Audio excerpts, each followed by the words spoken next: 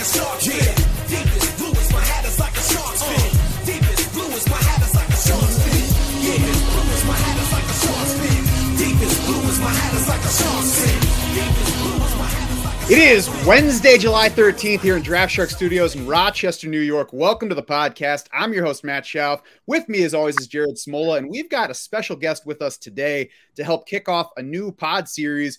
We're trying to talk to an insider for every team in the league ahead of and heading into training camp, and we're kicking that off today with Rams Wire managing editor Cameron DaSilva. Cam, thanks very much for joining us today.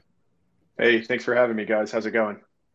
It's going great because we're about to learn some more stuff about the Rams, who we're all very interested in for fantasy drafting purposes. And I mean, I'm sure you're aware of it. The top question for basically anybody drafting fantasy football teams right now is the backfield. How do you see this backfield playing out this season? Does Cam Akers dominate the work, barring some setback with his Achilles? Is it more of a split with Darrell Henderson? And really, do we even know yet whether Kyren Williams has a chance to factor in at all, given his foot injury in the spring? Yeah, so with Akers and Henderson, I think it's a little bit of a mix of both, in between kind of him dominating the work share and then them splitting touches. I don't think it's going to be an even split by any means, but I also don't think that McVay is going to give him 25 carries a game. McVay, as we all know, he gets kind of pass happy with the offense and can steer away from the running game pretty quickly sometimes. But I think Akers is going to be the starter, and he'll probably get the most of the touches from week to week. But when he returned last season, it's not as if he was the most efficient runner. He showed some good things and showed that he still has that explosiveness, but he only averaged about 2-something yards per carry in the postseason. So he wasn't necessarily picking up these good chunks of yardage that we saw at the end of his rookie year. I don't think the Achilles is going to be any concern now that he's almost a full year removed from that injury. Henderson often kind of has these soft tissue injuries. He already had one this offseason. He missed a little bit of time in minicamp. But it's going to come down to those two. And then Kyren Williams, he's an interesting player. He's a good pass protection, third down back. So I think you'll see him in that role. I don't expect too much from a fantasy production perspective with him. And they also have Xavier Jones, Jake Funk. So it's a little bit of a crowded backfield after Akers and Henderson. So Matthew Stafford got an injection in his throwing elbow shortly after the Super Bowl. I actually feel like it's gone a bit underreported, surprisingly, for big name quarterback from the Super Bowl champions. Stafford did not throw at all during the offseason program. It sounds like the Rams expect him to be ready to go for training camp. Can you tell us anything about that procedure, about his recovery, and then just overall, what's your level of concern in 2022 about Stafford's throwing elbow? Yeah, he didn't make it seem like it was a big deal at all. He said it was something that's going to help him long term and really just make his elbow feel better down the road. Probably relieve some discomfort that he had a little bit last season. I don't expect it to be a big concern, but the fact that he didn't throw at all during minicamp and OTAs isn't ideal, I would say. With Allen Robinson coming in and being a new receiver, you want to get as many reps as you can. And that was such an important part of Stafford and Cooper Kupp developing their chemistry last season. So the fact that he didn't throw at all was a little bit disappointing. Rams are obviously going to play it safe. You're not going to risk your star quarterback in April and May and June, when you're going to need him in August and September and October and down the stretch. So I think just a matter of playing it safe. He's doing mental reps. He's on the field. It's not as if he wasn't on the field at all. He's still going through the reps, just not throwing the ball. So Allen Robinson talked about how he was picking his brain when they were just standing on the sideline, talking about what Stafford sees on a given play or where he would go with the ball, and getting some tips about like route running depth and things like that. So they're still getting those mental reps in, but once training camp picks up, it'll be good to see them connecting on the field. You mentioned Allen Robinson. He's, of course, the big addition here. How do you see him fitting into this offense? And, maybe even beyond that, what do you already know about the coaching plans for fitting in Robinson and what type of role we can expect for him, but especially in terms of like target share? Mm-hmm. I really like the signing for the Rams, and it's not one I expected at all.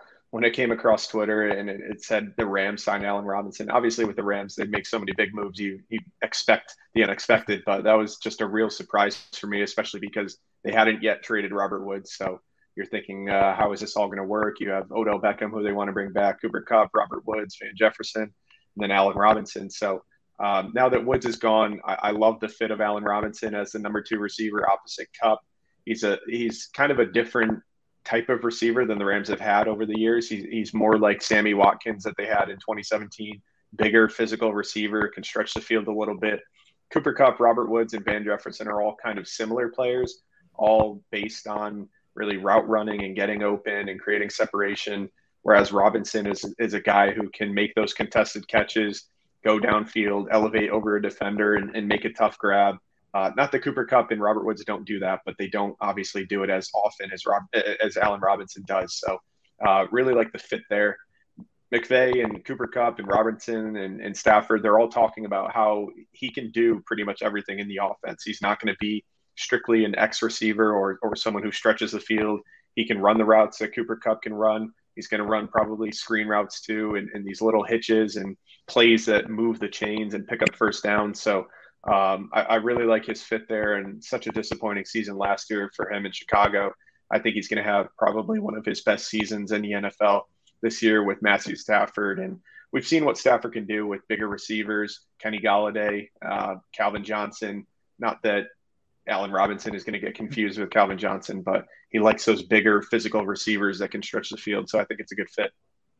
Yeah, and the contract certainly says that the Rams believe he's going to bounce back, and it'll be easily the best quarterback he will have played with in the NFL to this point. So I think we're all excited to see, even those of us who might think that Allen Robinson's going too early, I think we're all excited to actually see what happens with him this season. You mentioned a bunch of receivers, including Odell Beckham, who, we'll all have to wait and see what actually happens with him because it's not that far beyond his ACL tear. But you did not yet mention Tutu Atwell. I think all of us were probably surprised at how early the Rams took Tutu Atwell. There's been a little bit of talk, I think it was from Sean McVay, talking about how Tutu Atwell might be in for more this year. Do you think that there's really a chance that he carves out a significant role in the offense, or is it really locked into Kupp, Allen Robinson, Van Jefferson, and then it's just, leftovers for anybody else? Yeah, it's hard to say. I mean, I didn't like the pick when they took him last year. It felt early, and it felt like a luxury pick really for them. And there's nothing more nothing says luxury pick more than taking a guy 57th overall and then going on to win the Super Bowl with him playing touching the ball 0 times on offense. So they absolutely did not need him last year.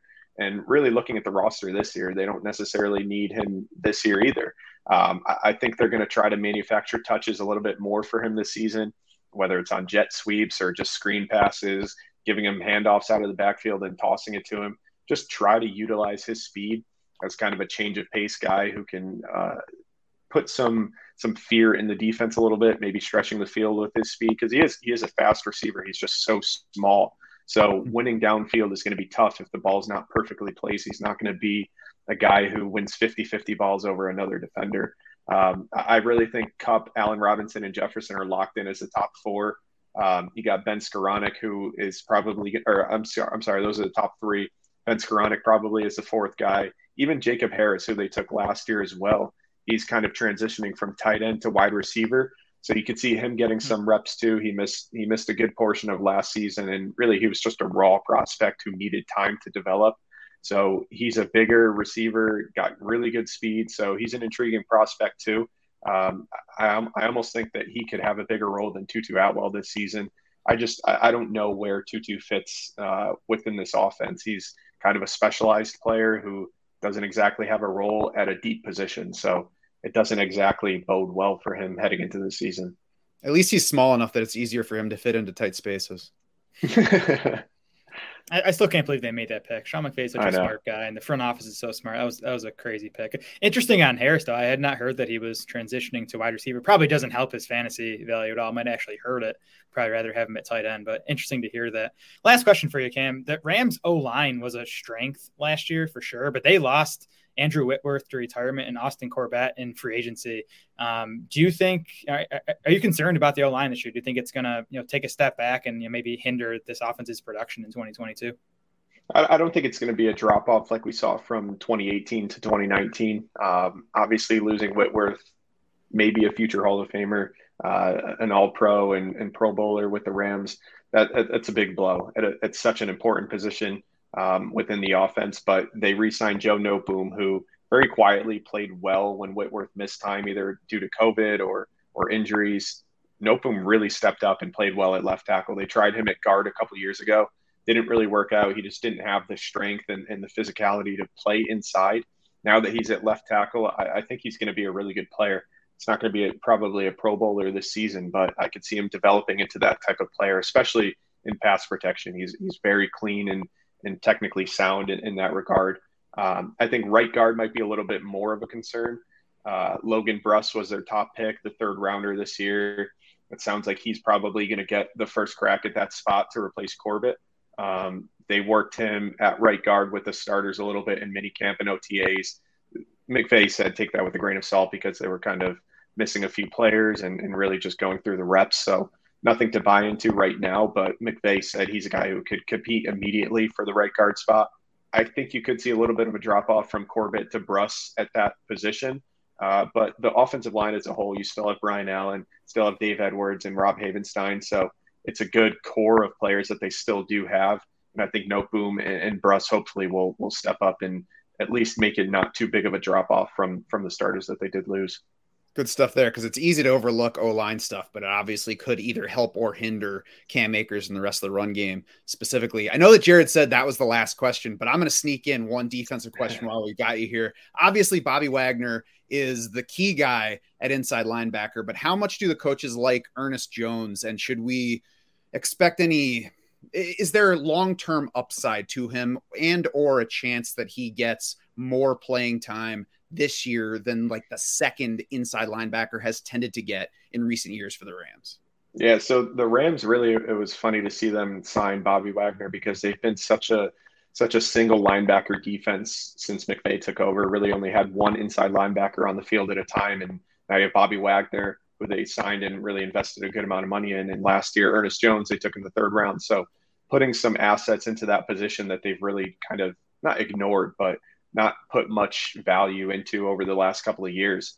I'm really fascinated to see how they use Wagner and Jones collectively together because Raheem Morris and Sean McVay have both talked about how they can do pretty much anything at linebacker. They can both blitz, they can both cover, both good run defenders. So I think you'll see Jones and Wagner each rushing off the edge a little bit maybe to help make up for the loss of Von Miller, blitzing up the middle. Just any way to get more pressure on the quarterback after losing Von Miller. I know obviously they don't play the same position, not the same types of players, but when you can influence a quarterback with pressure, you can do it in multiple ways. I think Jones and Wagner both kind of factor into that. And Jones is still a big part of that defense moving forward in the future. And I think honestly, learning from Bobby Wagner the next couple of years will really benefit him. He's a smart player, not the most athletically gifted and fast. He's not going to be confused for Deion Jones or anything, but he's a smart player who knows how to take proper angles and wraps up ball carriers. Nice. I appreciate you swinging at that slider, knocking it out of the park. He is at Cam DeSilva on Twitter. You can find his work on the Rams Wire as well as Sportsbook Wire, both part of the USA Today network. Cam, what should people be looking for from you? It could be Ram stuff, could be anything else you're working on. Yeah, so I'm going to be previewing training camp, going position by position, talking about who the roster locks are at each spot, who's on the bubble a little bit, and what the depth chart's going to look at. So got that coming in the next couple of weeks before training camp kicks off. Awesome. We'll be looking forward to that, getting more insight on who exactly is going to be, on the final roster as well as in these starting spots and on the field the most. Great value for us as fantasy players to get that inside look. Cam, thanks again for joining us today and providing some insight. Absolutely. Thanks for having me, guys. You bet. If you like this show and want more, follow the Draft Sharks podcast on Spotify, subscribe on Apple, YouTube, or wherever you get your podcasts. If this is your first time, check out the first 3 shows in our divisional preview series. We'll continue that with the AFC South tomorrow morning. Our Beat Writer series will continue Friday with Mike Kliss talking Broncos. For our guest today, Cameron DeSilva and the entire Draft Sharks crew, I'm Matt Schauf saying thanks so much for swimming with us.